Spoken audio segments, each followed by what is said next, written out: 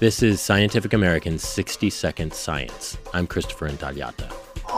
The Mediterranean diet is well known for its heart-healthy effects. It even sounds healthful. Lots of fruits and veggies, whole grains and legumes, plus olive oil, a bit of red wine, and fish and poultry instead of red meat.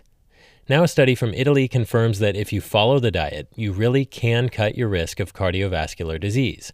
But here's the catch. The benefits seem to only occur if you're financially comfortable or well-educated. The findings in the International Journal of Epidemiology. Researchers tracked 19,000 men and women living in southern Italy during a 4-year interval.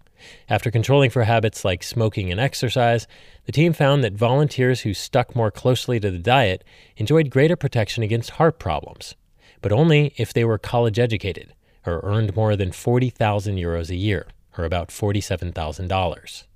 The scientists think that higher-income, educated individuals tend to prepare veggies in healthier ways, perhaps preserving more vitamins and antioxidants.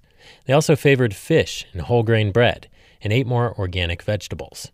And perhaps they're simply able to afford higher-quality foods, better olive oil, for example. So you can buy the 2-3 euro bottle, or you can have a 10 euro bottle. Study author Maria Laura Bonaccio, an epidemiologist. Probably these two products are different in the nutritional contents, in the context, for example, of polyphenol and other nutritional compounds.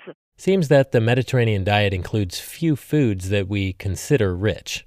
But to get the full benefits, it sure helps if you are. Thanks for listening. For Scientific American's 60-Second Science, I'm Christopher Intagliata.